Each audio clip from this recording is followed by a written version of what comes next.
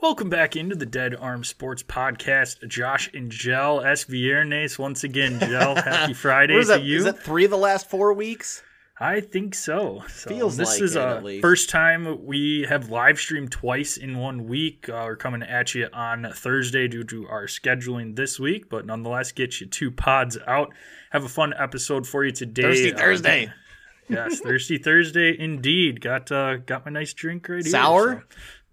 Yes, this is a smoothie sour. So this is the one I was talking about last week. It's out of Portland, Oregon. One of the ones that the gentleman at the place my wife went to out in Lake Tahoe had recommended. A solid 4-pack, so 6%er of so the smoothies are like a puree of like fruits and stuff that are mixed into it, and it's a tart ale with strawberry, blueberry, lemon, marshmallow.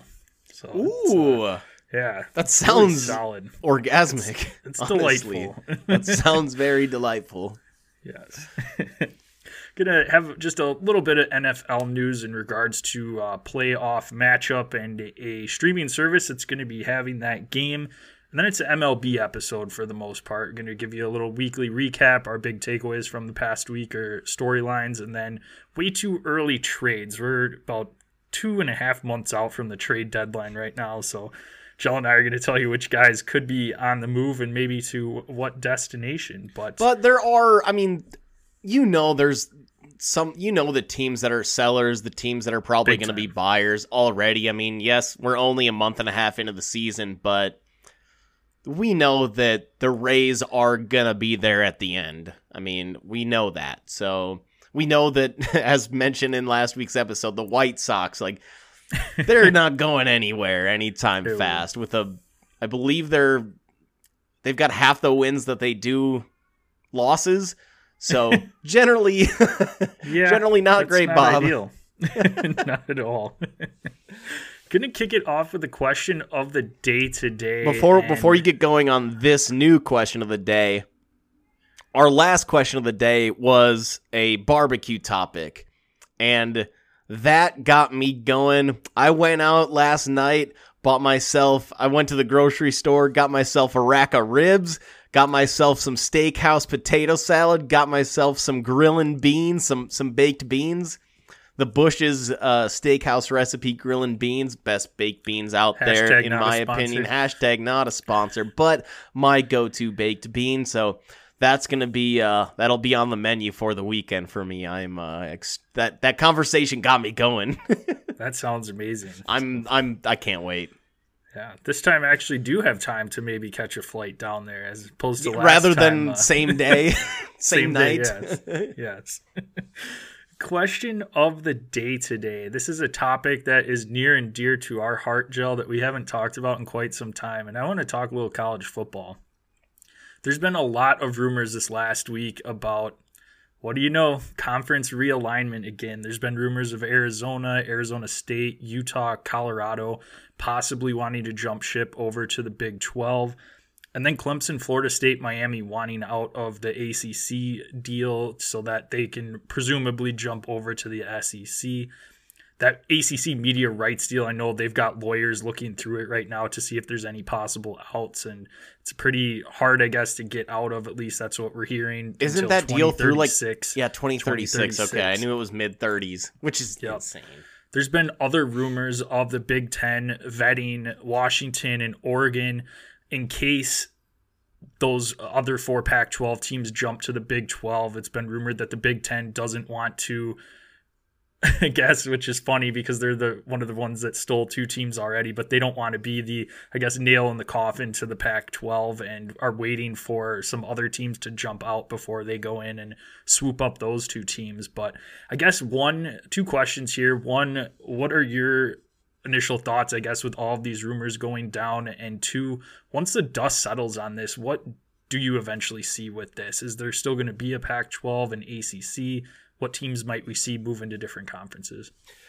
Well, I mean, once the realignment started, I kind of felt like, look, this isn't going to be the end of it. I mean, we had seen some realignment in the past with, kind of some, West Virginia moving from the Big East to the Big 12, which that still feels weird to me, given that they're not in the South. That kind of feels weird to me, but it's like when those types of moves start happening, and Nebraska jumping into the Big 10 for presumably money.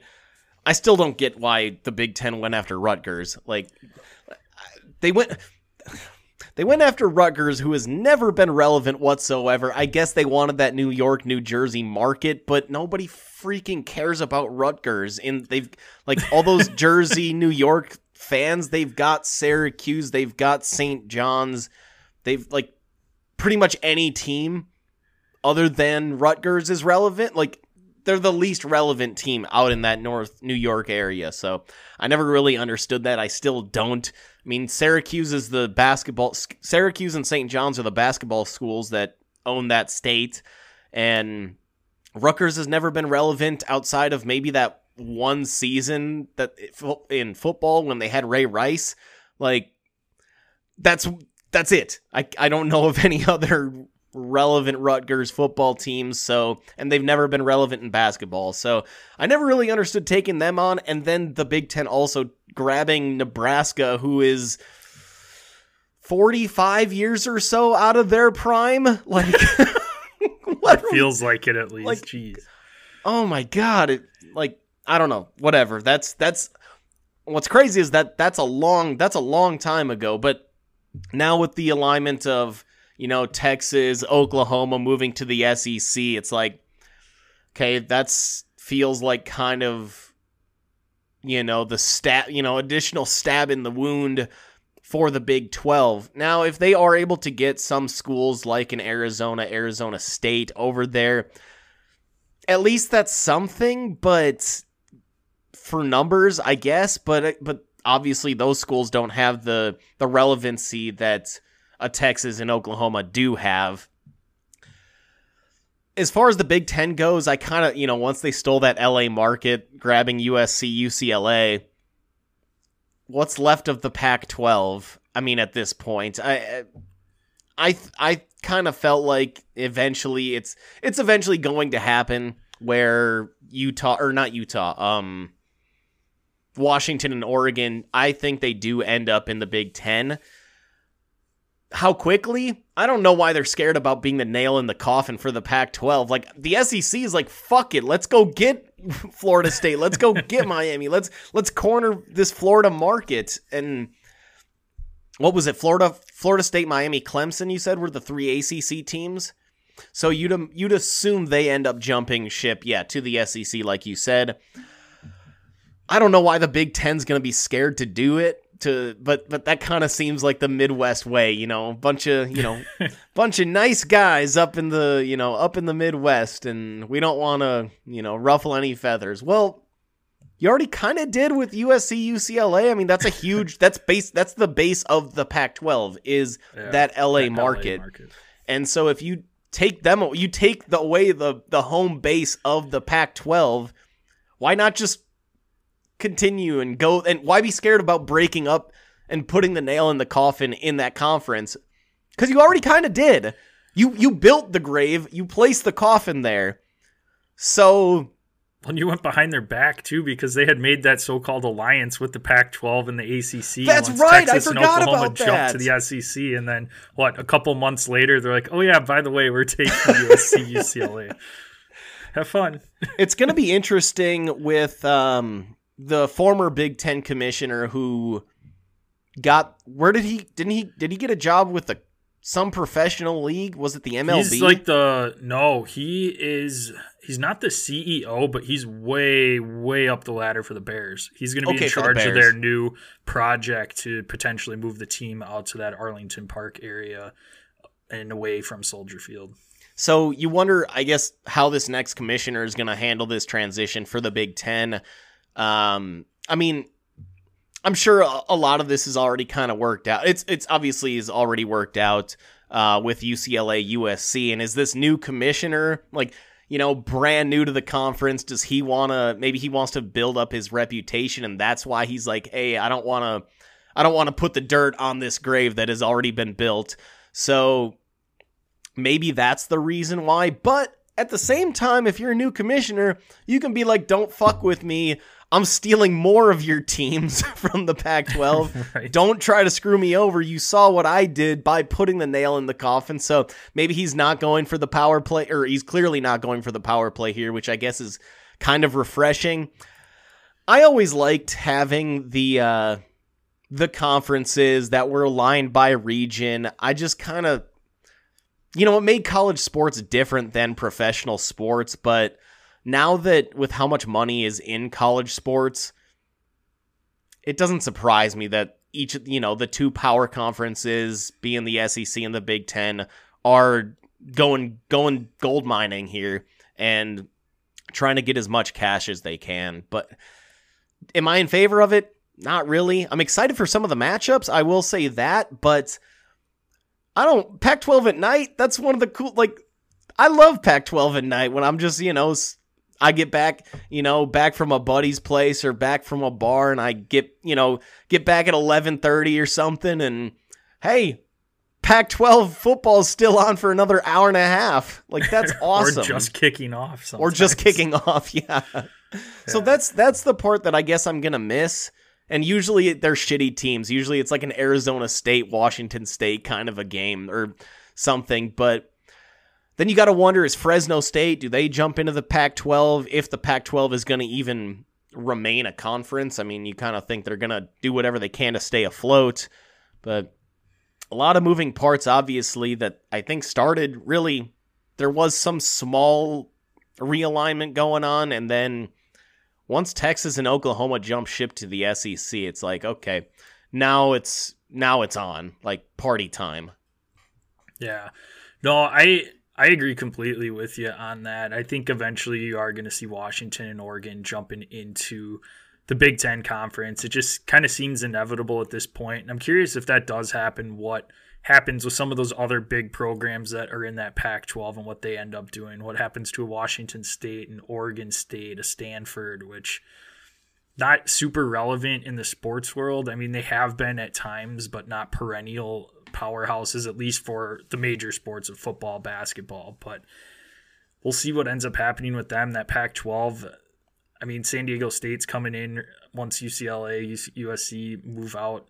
But I mean, does Boise State jump into that conference? I mean, who else do they try and add? There really isn't anyone else to add that's going to take or bring anything. Colorado State table. Rams. The Rams, yeah. They're garbage. Gonzaga basketball and just not have a football team. But that's actually probably a good play for at least for the basketball side. Basketball side, yeah. But as far as the SEC too, I think it's a matter of time with that. And I think those schools are going to do everything that they possibly can to try and get them out. I don't know what happens too. I mean, it almost feels like you need a fourth school out of that grouping to maybe jump to the SEC. Why? Just for the numbers wise, because when Texas and Oklahoma come in, they have an even number, and if 3 teams go in, you're going to have an odd number, and then once it gets into conference play, I guess just rotate a bye or something. But I don't know. I wouldn't be too worried about that. About the even odd number thing. I mean, yeah. The Big Ten had 11 teams for a long time. Yeah. Before Rutgers and Nebraska were added on, and then it was 13. So, what's the Big Ten at right now? Isn't it 13 teams right now? 14. I think there's 7 in each. Who am I missing here? Because on our side, it's Wisconsin, Minnesota, Iowa, Illinois, Northwestern, Purdue, Nebraska. And then on the other side, both Michigan teams. Oh, I'm thinking of Maryland. Maryland is the one that I'm missing. So so Rutgers, Maryland, Nebraska made it 14. But they rocked 11 teams for the longest time, and I don't think it was a big deal. So I'm not worried about the even odd number.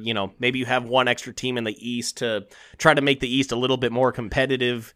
Because it's been the West, for the most part, that has dominated that conference between, I guess mostly Alabama, LSU, and Florida's obviously had their down years. Georgia has been obviously amazing the last couple, but it was a long stretch where the West was, including Auburn too. The West dominated the East. So maybe when you bring in a Clemson, Miami, Florida State, that may balance things out a little bit and keep those guys in the East. You send over Vanderbilt, Tennessee to the West and, kind of may balance things out a little bit. Yeah. I don't know. We saw the super conference thing coming. Once Texas and OU moved over, it's like, okay, it's coming. And then it wasn't long after that USC, UCLA were announced coming to the Big Ten. So, yeah. Well, the Big Ten had to make a move because otherwise, if you waited for another conference to do it, then we're talking totally different about what's the future of the Big Ten right now, and they might be on the chopping block. So they made their move, and I like too that you had said it's always fun to turn on that Pac-12 after dark, but it'll just now essentially be the Big Ten after dark. So, and we'll actually have relevant matchups that are meaningful with us both being Badger fans. You can tune into a game that starts at 9:00, 9:30 our time that has implications on where we're going to end up in the standings. So makes it a little bit more meaningful, but at the same time too, though, it is nice just to kind of shut your brain off and watch some football and just enjoy it too, and not have to worry about, I need this team to lose so the Badgers move up the standings. It'll be interesting to see how Fox handles this. If they're going to do the big noon kickoff, which is a noon Eastern time kickoff, 11 Central, that means a 9 a.m. kickoff for USC, UCLA. If they're in the big noon kickoff, like they're going to have to figure out a way to navigate that. Yeah. Because that doesn't work for anybody's body clock, including fans. No, not at all. Although, solid time to have bloody and watch the game. That's for sure. That's right. We can be found at Dead Arm Sports, Twitter, Instagram. Check us out on Facebook at Dead Arm Sports. Go to YouTube, Dead Arm Sports, into that search bar. Subscribe there. Click the bell. That way you know when our live episodes drop. If you were subscribed, you know that we had a bonus live episode this week. So make sure you go and subscribe there. We can be found on our socials at Dead Arm Sports. If you want to follow Gel, he can be found at DasGel. That's at DASJEL. I can be found at DasJPEC. That's at DASJPEC. Give all three of those a follow.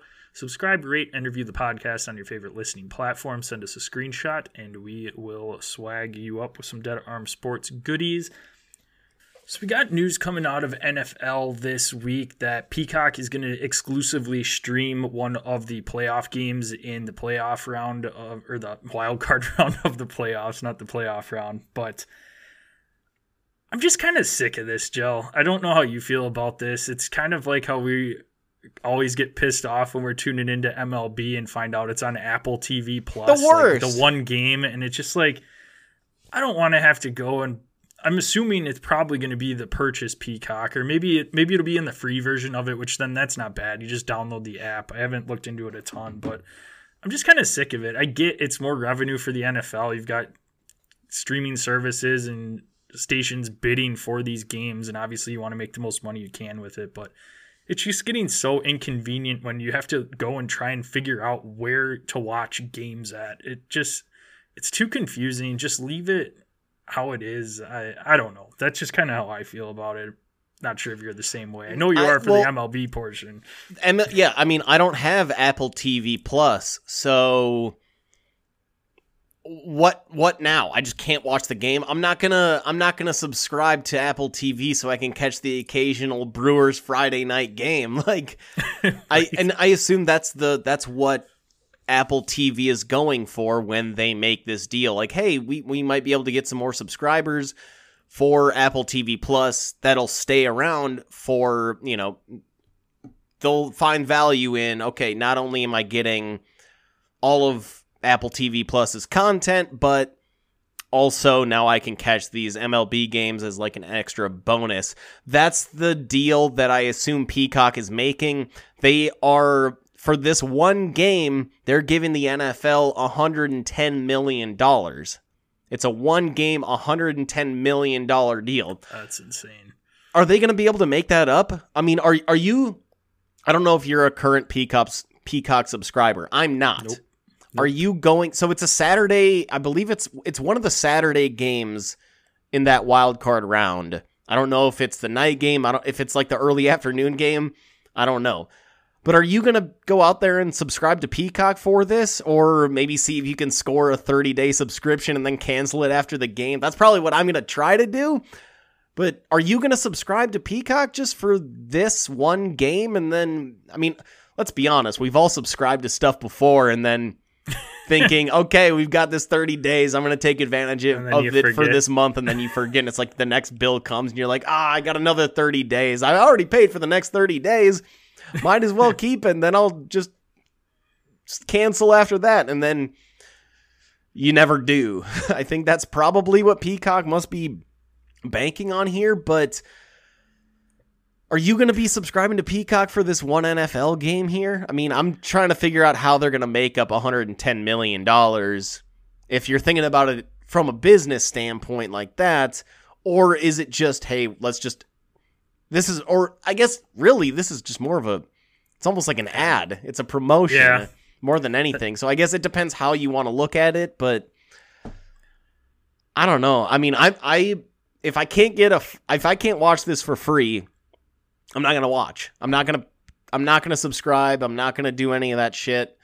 If a buddy already has Peacock, I'll go to his place or her place, or I don't know. The other thing to question in this is like, how do bars handle this? Like, how are they going to be able to play this game? Because you go to a place, pretty much any sports bar, and if there's a place with 20 TVs, do they have to buy like a business membership that's going to cost them however much, X amount per TV? Kind of like how they have to do it for pay-per-view for UFC and boxing fights. I don't know how this is going to work, but we're already on Amazon Prime for the Thursday night games, which I think most people in the country probably have Prime. They might not know how to use Prime Video, but you probably have a Prime subscription. Yeah. You got Sunday Ticket going to YouTube TV this upcoming season. Now you've got a playoff game on Peacock. Like, is the NFL taking this too far? I know, again, it's let's make our money where we can, but this can't be in the best interest in terms of long-term growth of the game. And that's where Fox, NBC, CBS, ESPN, ABC, they've been staples in our lives since we were born and became football fans. And that's what helped really grow this game and grow the sport and make it a sport that you can't go without during your fall and winter weekends. The harder you make it, though, to watch these games, the less viewers you're gonna get, and eventually that's how things die off. So my thoughts are that the NFL's probably taking this a little bit too far, going for the quick money grab. But is that in the best interest of the game as a whole? I would say probably not. Yeah, no, I don't think so. And I think, like you said, I think Peacock's probably doing this more for advertisement. The only possible way I could see subscribing to it if I couldn't get a free trial is if the Bears are playing, or I'm sure you probably might if the Packers were playing. That's probably the only situation. Right. But again, I'd probably look to say, oh, is there a bar showing the game? Does my buddy have it? I can just pop over there. Like that would be first before I actually went and subscribed to something and have to pay for one game that I'm not going to use the rest of the streaming service. And I like that you brought up the NFL, just kind of going off on a little bit of a tangent here, the NFL Sunday Ticket moving over to YouTube TV. Last night, they, during that Heat Celtics game. Yeah, I saw that on Twitter. That I got screwed. It was like the last minute of the game and just shut down. I kept seeing replays of this Little Mermaid commercial. And I'm like, what's going on with I restarted my Fire Stick. I did whatever I could and, rewound, changed channels, came back. Every other channel worked just fine. And I'm like, this is the end of the game in a playoff game, in an Eastern Conference Finals game. Like, if is YouTube TV having an issue here with too many people watching one channel at once, and that's why it shut down? Because if that's the case, good luck with NFL Sunday Ticket. Yeah. Like, you're just screwed there. Everybody is just screwed at that point. This is a risky move, man. Yeah. I don't know where you were going on that. Sorry to interrupt, but I just had a personal fuckery last night with YouTube TV. No, I was gonna bring that up afterwards, but where I was kind of going with it is I'm curious to see like what a place like Buffalo Wild Wings #not a sponsor or your local bar that had NFL Sunday Ticket prior through DirecTV because that was the only way to do it before. What they're gonna end up doing? Are they now subscribing to YouTube TV where now they don't necessarily have to go through a TV provider anymore, where they just have to pay for their internet and now they have YouTube TV everywhere, where then it's more likely that they're like, oh, well, we can just download Peacock here and stream the game, or have Peacock for, I think, Premier League are on there for the English Premier League. Yeah, the Saturday morning or Sunday mornings, Sunday morning EPL.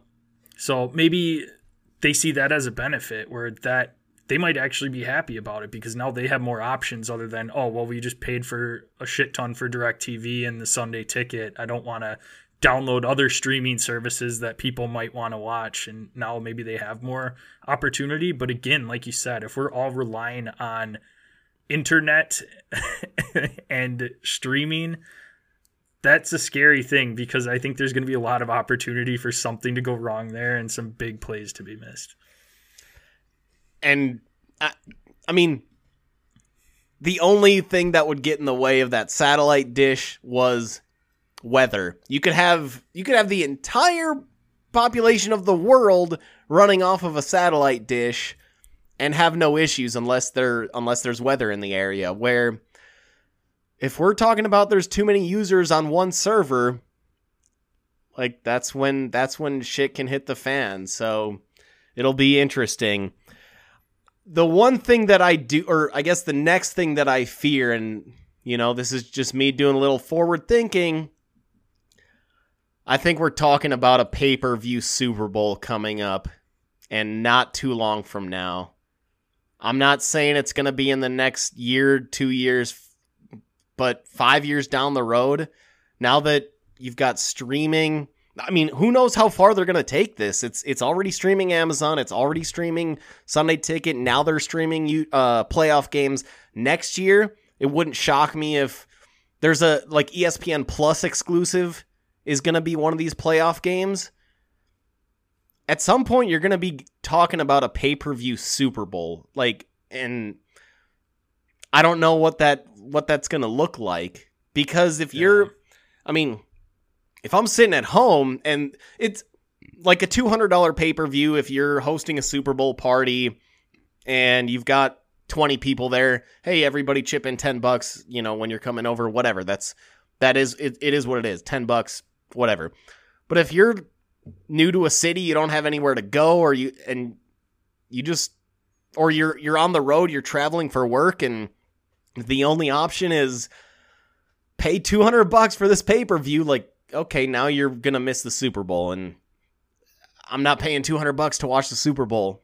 So I just think that that's going to be the next thing coming. I don't know the price tag. $200 might be steep. Maybe they go $89.99, whatever.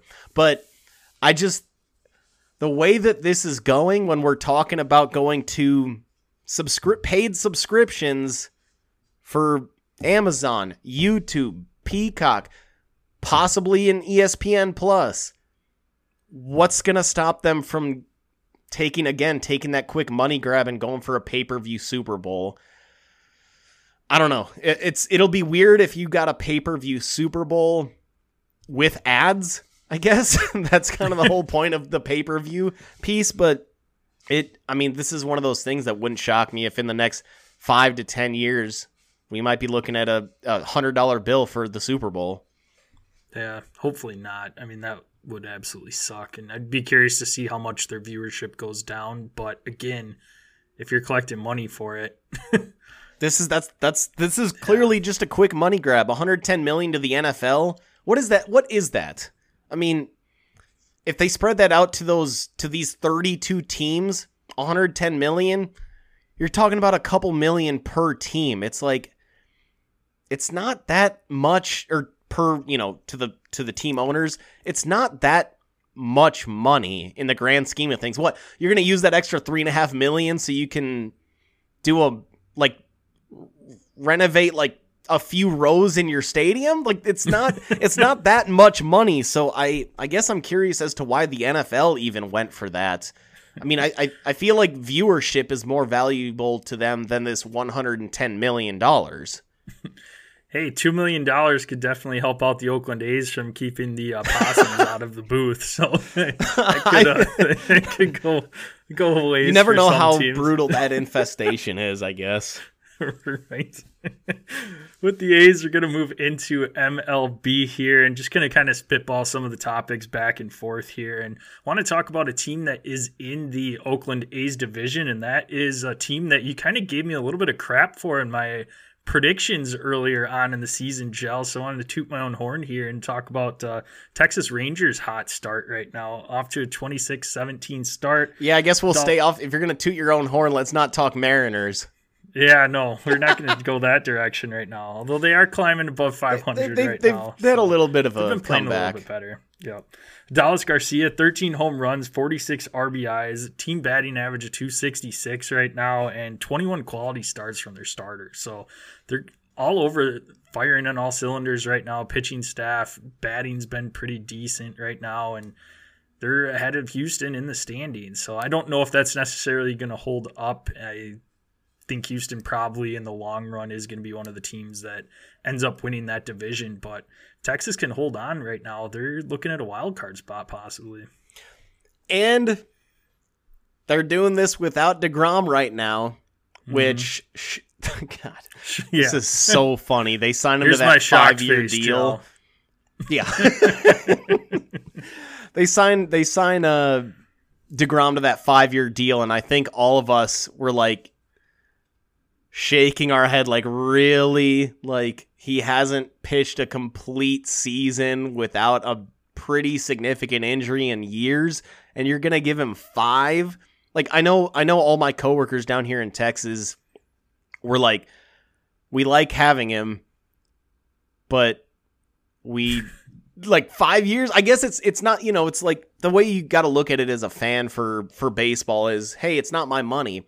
But if that's one of those contracts that ends up, preventing them from signing future players, that's and Texas isn't really a small market. I mean, this owner has been paying big money or making big money contracts for over these last couple of years. I mean, Corey Seager, Marcus Semien, obviously DeGrom. So this owner is willing to spend the cash along with creating or building that new stadium.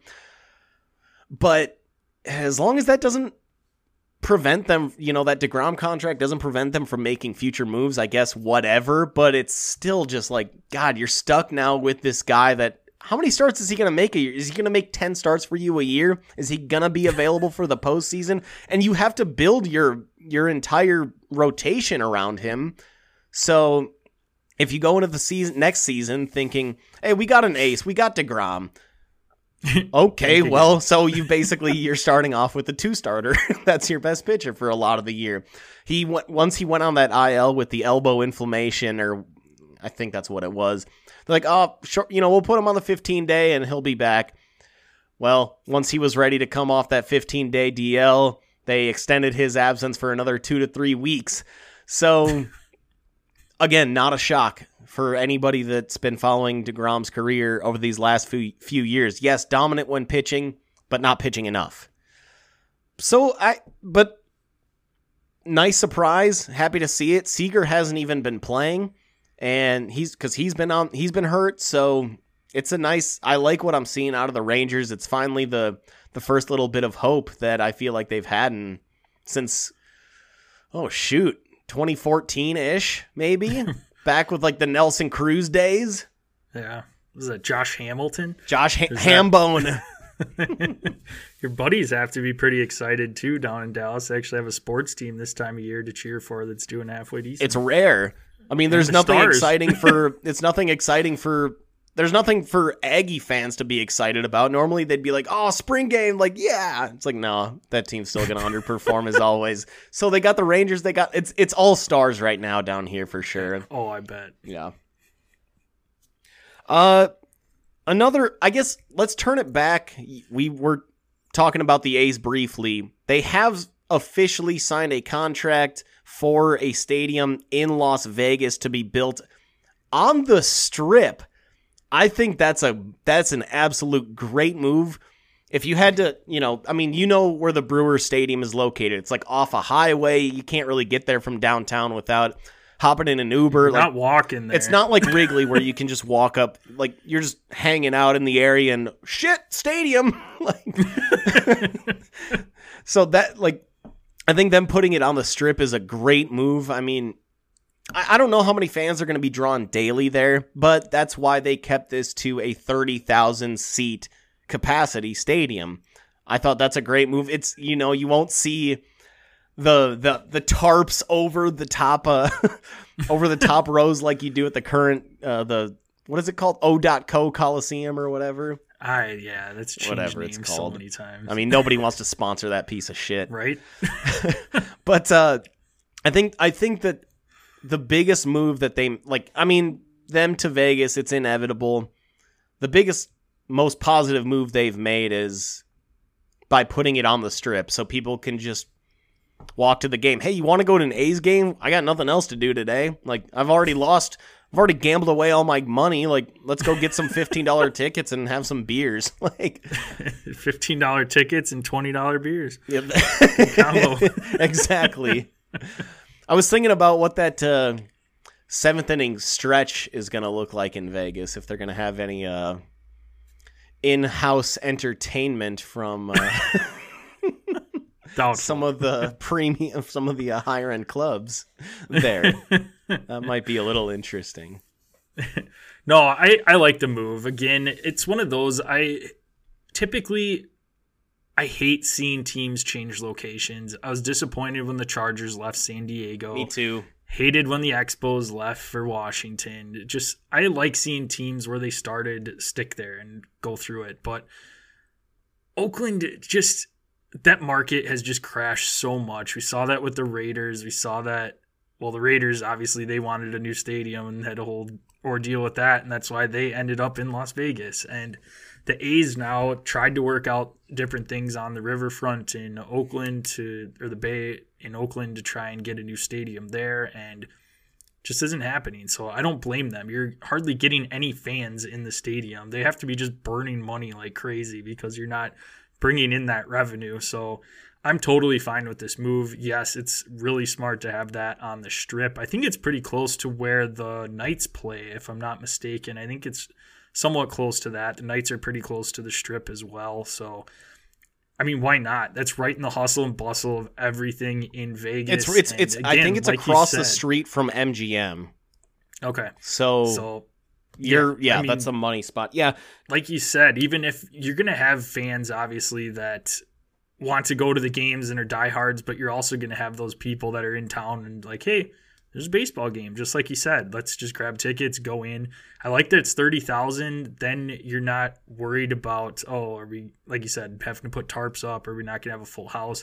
Really intimate experience. Seats are probably going to be pretty awesome with only 30,000 in there. Every seat's going to be a good seat. So that's another selling point, that maybe you can have your minimum ticket price be a little bit higher than normal because of that. And the demand, if they're decent, ticket demand is going to go up for that as well. So it's smart, and I like it. Yeah, I'm curious to see when this happens. I mean, ticket demand in Oakland can't be any less. The other day against the Diamondbacks, they had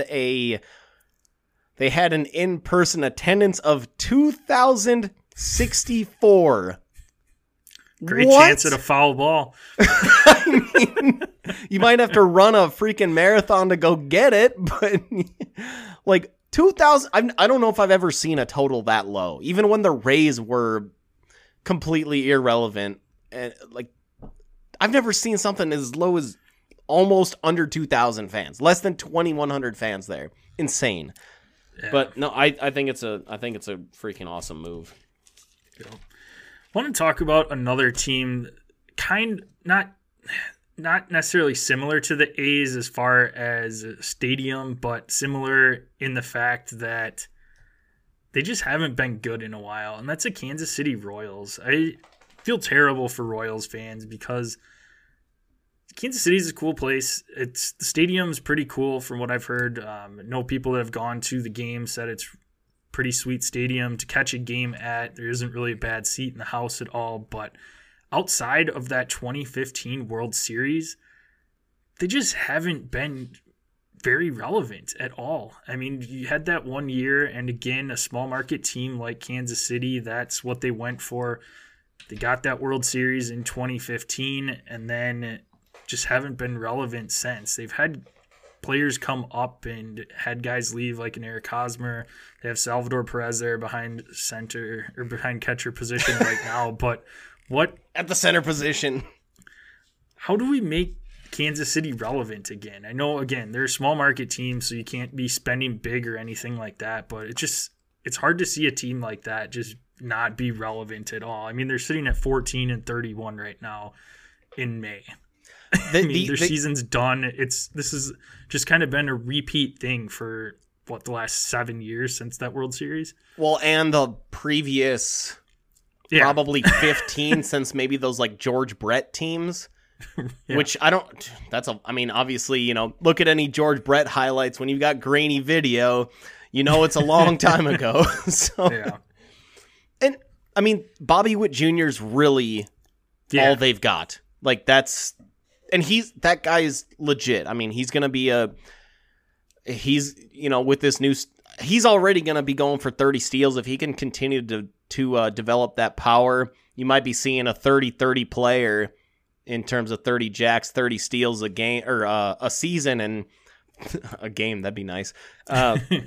So you might be seeing that out of him, but outside of Bobby Witt, what do you have there? I mean, Perez is old.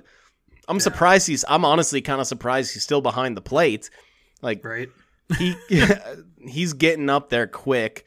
I mean, I guess kind of like a Yadier Molina type, but no, it's not like their farm system. Yeah, it's kind of nice, but they've had a few guys come up that haven't really panned out like they thought. And that's what they rely on too. That's 100%. Small market team is you have to have your prospects come up, and they all have to be hitting their kind of stride and prime all at once in order for them to even make a run.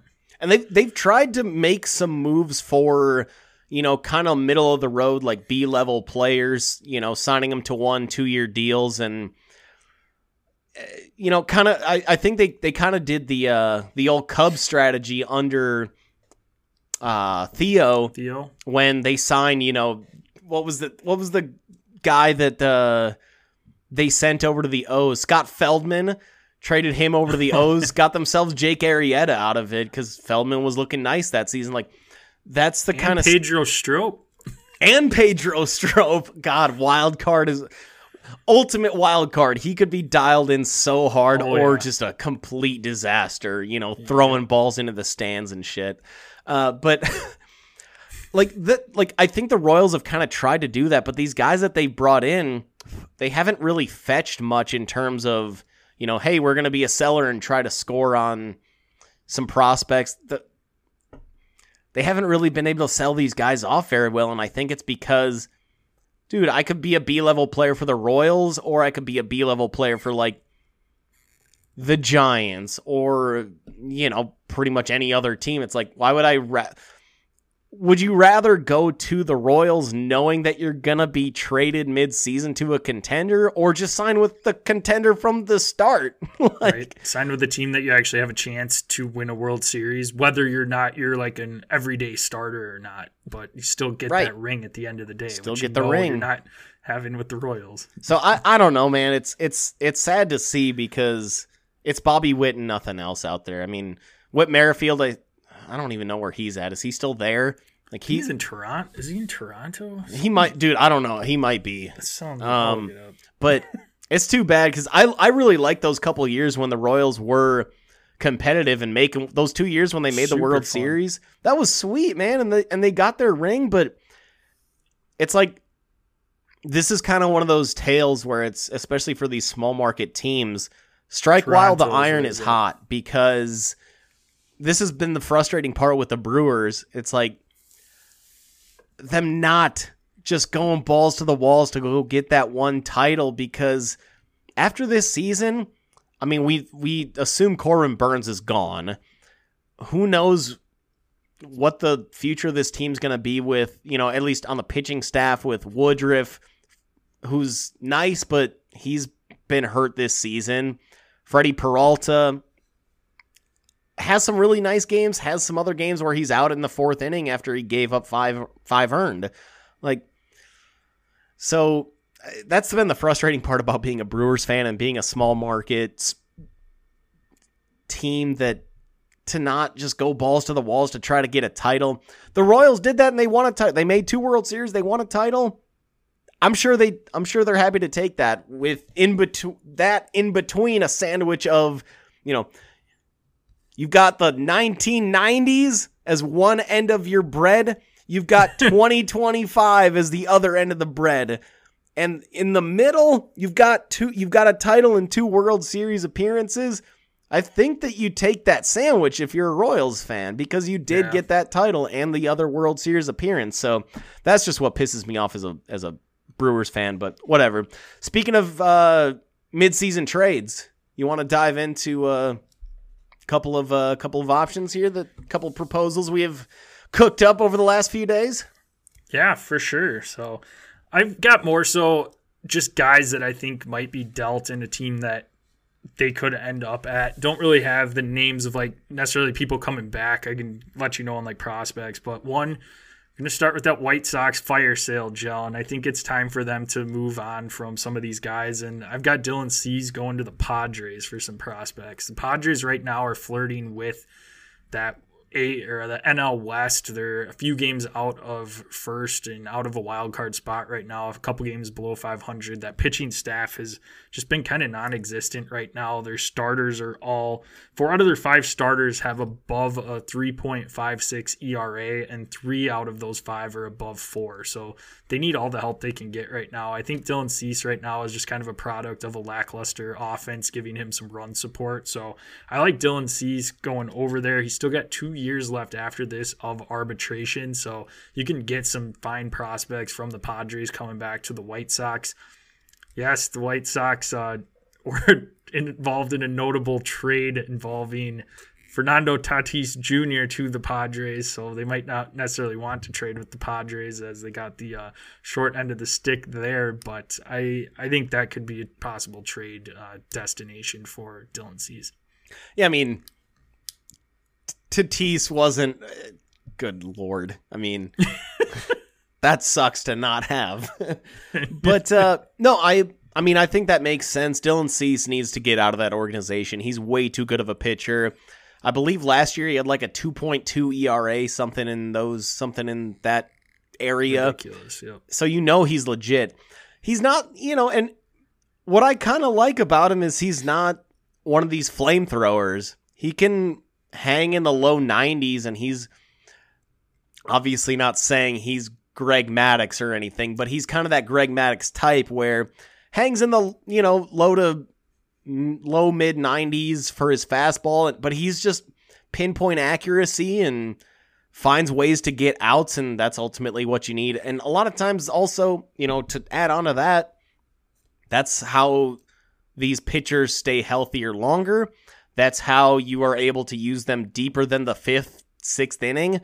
We saw Cease finish multiple games last season, or go 8 multiple games last season, probably in a loss, but more than likely. But he's legit, and the Padres are a nice fit, so I'm into that. Sticking with the theme of the White Sox fire sale, Lucas Giolito. He's on his final year of his contract, and Yoan Moncada signed through 2025, going to the Texas Rangers. Now, this is an in-division trade. You don't see those very often, but if the return is strong enough, I think it's doable. That return I'm looking at is the 58th overall, MLB.com's 58th overall prospect, a middle infielder, and the 80th overall prospect, a right-handed pitcher, and then throw in another low-level prospect. They got to go for it. They've got to pick up another starting pitcher, not knowing the status of Jake DeGrom. And Yoan Moncada could slide into that third base role pretty easily. You'd have a really nice infield there with Nate Lau at first, Marcus Semien at second, Corey Seager at short, and then Yoan Moncada at third. Makes that infield a lot more dangerous, and you get a little bit of additional starting pitching depth. We've seen Lucas Giolito be really strong when he's on and when he's motivated. He's having a down year. These last 2 seasons, his ERA has ballooned a little bit, but we've seen when he needs to be good and when he's motivated, and he can be pretty dialed in. So I think that would be a great fit. And again, you're getting 2 really nice prospects back from the Rangers. Rangers obviously want to be competing this year, given that they have a really legitimate chance to win this division. I think that you can go ahead and sell off a couple top prospects for a starting pitcher that you need that can be elite at times, plus Yoan Moncada, who, again, another one of those players who didn't really live up to his prospect name, but still a starting third baseman in this league. No, that'd be a nice haul for the Texas Rangers. And like you said, I like the way that infield would shake out a lot with Yoan Moncada going to third base there. And again, I think Lucas Giolito, like a lot of the guys you see that get traded at the deadline, they're either hot or teams think that a change of scenery would do well for them. And that's what I think is the category Lucas Giolito falls into, where he could just benefit from a change of scenery, get thrown into a team that's in the playoff hunt, fighting to make the playoffs, and I think he'd benefit quite a bit. I'm glad you brought up the Rangers, Joe, because I have Aroldis Chapman going there. Texas has only got 9 saves on the season right now. They could definitely use a boost in the save category, and Aroldis Chapman's kind of bounced back a little bit this year. He's going to be a free agent after this year, so I think you could get him on the cheap. I don't think you're going to have to give away any top prospects in your farm system right now. And hey, one of the last times he was traded mid-season, ended up giving and helping the team win a World Series. So maybe the Texas Rangers look at that a little bit. Yes, that was he's not the same pitcher that he was back then, but not at all. But he's still relevant, where he still would be an upgrade to that closer position for them. Or even if you or even throw him into like a setup role or something like that, rather than like, hey, we need you again, we need you to be the guy, and if you're not the guy, then we're all losing. So throw him into that setup role. I mean, adding additional bullpen depth, never a bad idea especially for a contending team like the Rangers. All right, let's talk blockbuster here. You want to talk Shohei Ohtani? Oh, I got one on there for his name on it too. So. Let's do a little head-to-head here. Shohei talk. Who, by the way, just hit his 10th home run. Let's not forget that he also is an elite starting pitcher. I don't like. It's insane. I don't get that. This isn't. Guy's insane. He might be the best baseball player of all time, given what he can do on both sides of the plate. Insane. Shohei and Matt Moore, bullpen depth, lefty bullpen depth, to the Rays for Francisco Mejia, a catcher, Manuel Margot, probably a 4th outfielder, but the keys in this trade, the Rays' top prospect and number 18 overall according to MLB.com, Taj Bradley, a right-handed pitcher, the 59th overall prospect, a shortstop, Carson Williams, throw in another mid-level, lower-level guy, and then, player to be named later type of a deal, and get yourself Shohei and go for it. It's only it'd be a rental piece, but dude, this is the best Rays team we've seen probably ever, and fuck it, man. You've got enough young studs on this team. These prospects might be, they're going to be a little bit less valuable when you've got a major league team that's just loaded with young players, young stars. Carson Williams, he's a shortstop. Wander Franco's not going anywhere. He's going to command that shortstop position for the next 10 years. I think he just signed an 8-year deal last season. So Carson Williams doesn't really have a spot at least as a shortstop on the major league team. The Rays are amazing, obviously, at developing pitching talent, so you can give up a high-end pitching prospect because you might be able to grab some random dude off the street, develop him into somebody that can be a number 1, number 2 starter. So I think, and then you obviously, you're giving up Francisco Mejia. He was looked at one point as one of the top catching prospects in the league. Manuel Margot, he's a 4th outfielder at this point, but the Angels, they get back two elite prospects. They get some outfield depth, and they get some catching depth, possibly a starter on that team. So, and then just some additional, player to be named later, which, shit, a lot of times those guys end up being nice. I mean, Michael Brantley, he was in a trade that was a player to be named later out of the Brewer system. So these guys can really, in that CC Sabathia trade with the Indians, so these guys those players to be named later aren't always just scrubs, guys that are going to be in single A, double A for their entire career. Sometimes they can end up being studs. So I feel like I want to add additional if Shohei wasn't on his final year, you'd have to add way more to this trade, but it's a rental. So I think your top, 2 of your top prospects, if not the Rays' top 2 prospects, plus additional pieces, that should be enough to get Shohei. And if you're the Rays, go get him, man. This is now. Your time is now. Yeah, it'll be interesting to see if the Angels do end up dealing him because he's not going to re-sign there. No. So you might as well get some prospects. I know that they're holding out hope and don't really want to, but it just doesn't make sense, and I don't think you'd be doing your organization, you'd be doing them a disservice not trading him away and getting some elite prospects coming back in. I've got Ohtani moving, and I've got him going to the crosstown team wearing Dodger blue to the Dodgers. I just think that the Dodgers are going to be one of those teams that are like, hey, we're going to be right up there to offer him whatever the heck he wants when he hits free agency. So let's just go and get him a few months early and just run away with the NL right now. And just open up whoever you want another farm system. You can have them. We don't really care. We're buying our team anyways. We're just paying whoever we want to and bring in Shohei. We'll send you back whatever you want. And we're going to show Shohei that, hey, it's awesome being a Dodger and you got a nice trial run with us for 2 months and now we're going to sign you long term and you'll stay in LA for your whole career. I think it's inevitable that he becomes a Dodger at some point. They're just going to pony up the it's going to be a Dodger Yankees, probably Red Dodger Sox. Yankees type of a battle. I mean, I don't know about the Red Sox. I'd question the Red Sox management a ton at this point.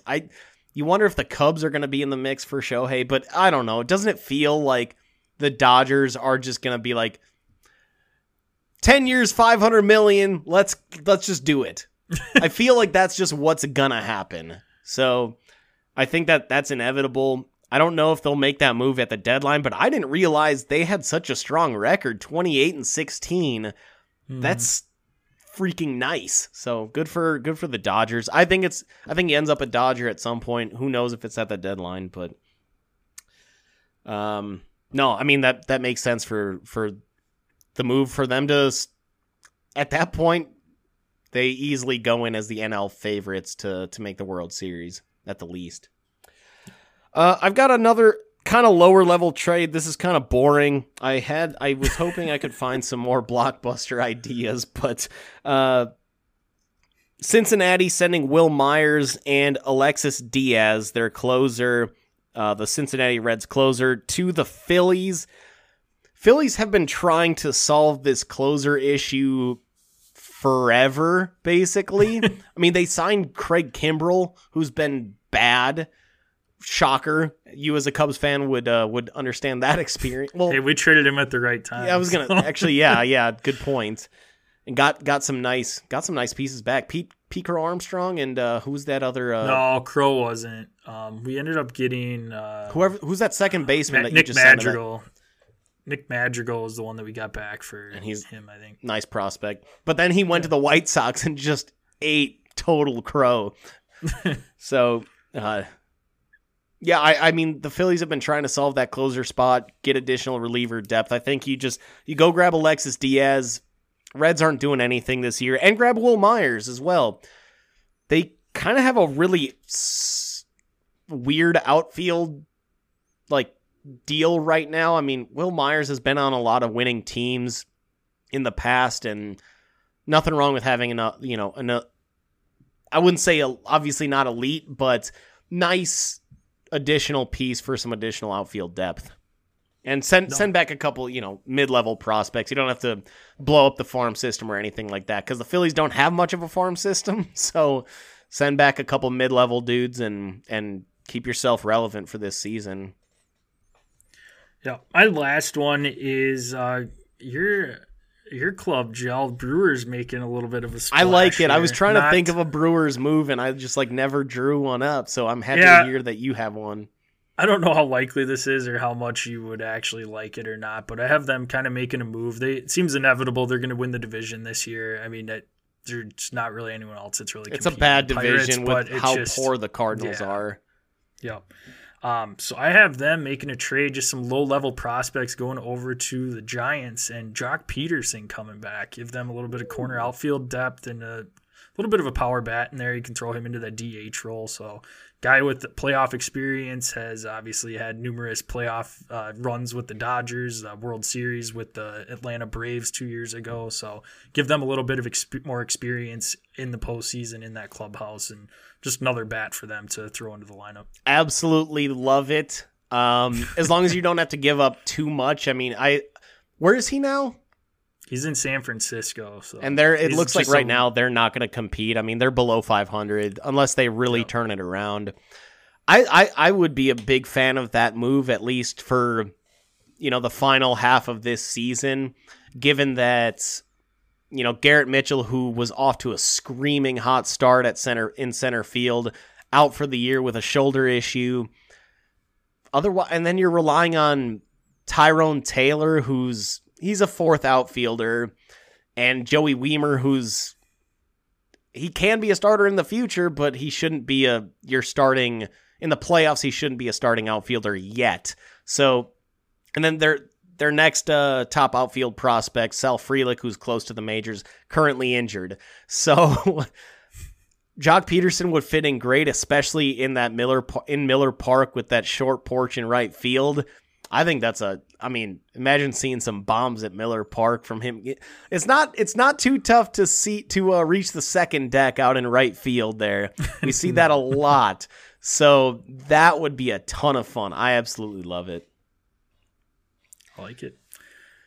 Any others? Otherwise, we will. The only other one I had was another small Phillies trade. Go get Mike Moustakas and Daniel Bard. Moose.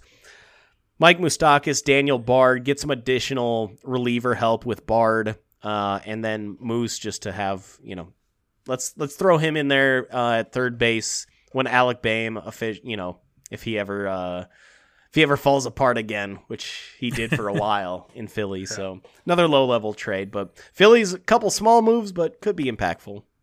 Yeah, no, absolutely. So those are some of our trade ideas. See if any of those come to fruition in a couple months here. We can be found at Dead Arm Sports, Twitter, Instagram. Check us out on Facebook at Dead Arm Sports. Go to YouTube, Dead Arm Sports, into the search bar. Subscribe. Click the bell there. That way you know when our episodes go live. We monitor the chat there. You can ask us any questions. Otherwise, hit us up on our socials at Dead Arm Sports, at DosGel, at DosJPack. Give us a follow on all three of those. Subscribe, rate, and review the podcast on your favorite listening platform. Send us a screenshot of your written review, and we will swag you up. What are those platforms, Joe? Hit us up on Apple Podcasts, Spotify, iHeartRadio, and Google Pods. Make sure to subscribe, rate, and review to whatever your chosen listening platform is, or all four if you're being generous. The written reviews help us in particular, helps us get up, increase that relevance a little bit more. So the written reviews are absolute gold in terms of expanding this podcast. Make sure to reach out to some of your friends if you enjoy it. Hit up your friends' family to see if they want to take a listen and especially any big golf fans, any big football fans, I think that they're gonna find this to be entertaining. So find your football, find your golf friends, and let's help grow this brand a little bit. Make sure to find us on YouTube. Just search Dead Arm Sports. It should be the first thing that pops up at the top of your page. Subscribe there. Hit that bell to get your notifications. And we will. We love the listeners. We love the supporters, and let's continue to grow that. Absolutely, we appreciate it. So yeah, definitely tell someone you know about the podcast. Help us spread the word. Otherwise, everyone enjoy the PGA Championship. We will not talk about first round results at this point in time. Jill and I's picks are not doing so hot, so we'll talk about those next week when they rebound tomorrow and compete over the weekend. But until then, I hope everyone has a fantastic day. Have a great weekend, and close her out, Jill. Did you know that diarrhea is hereditary? It runs in your genes.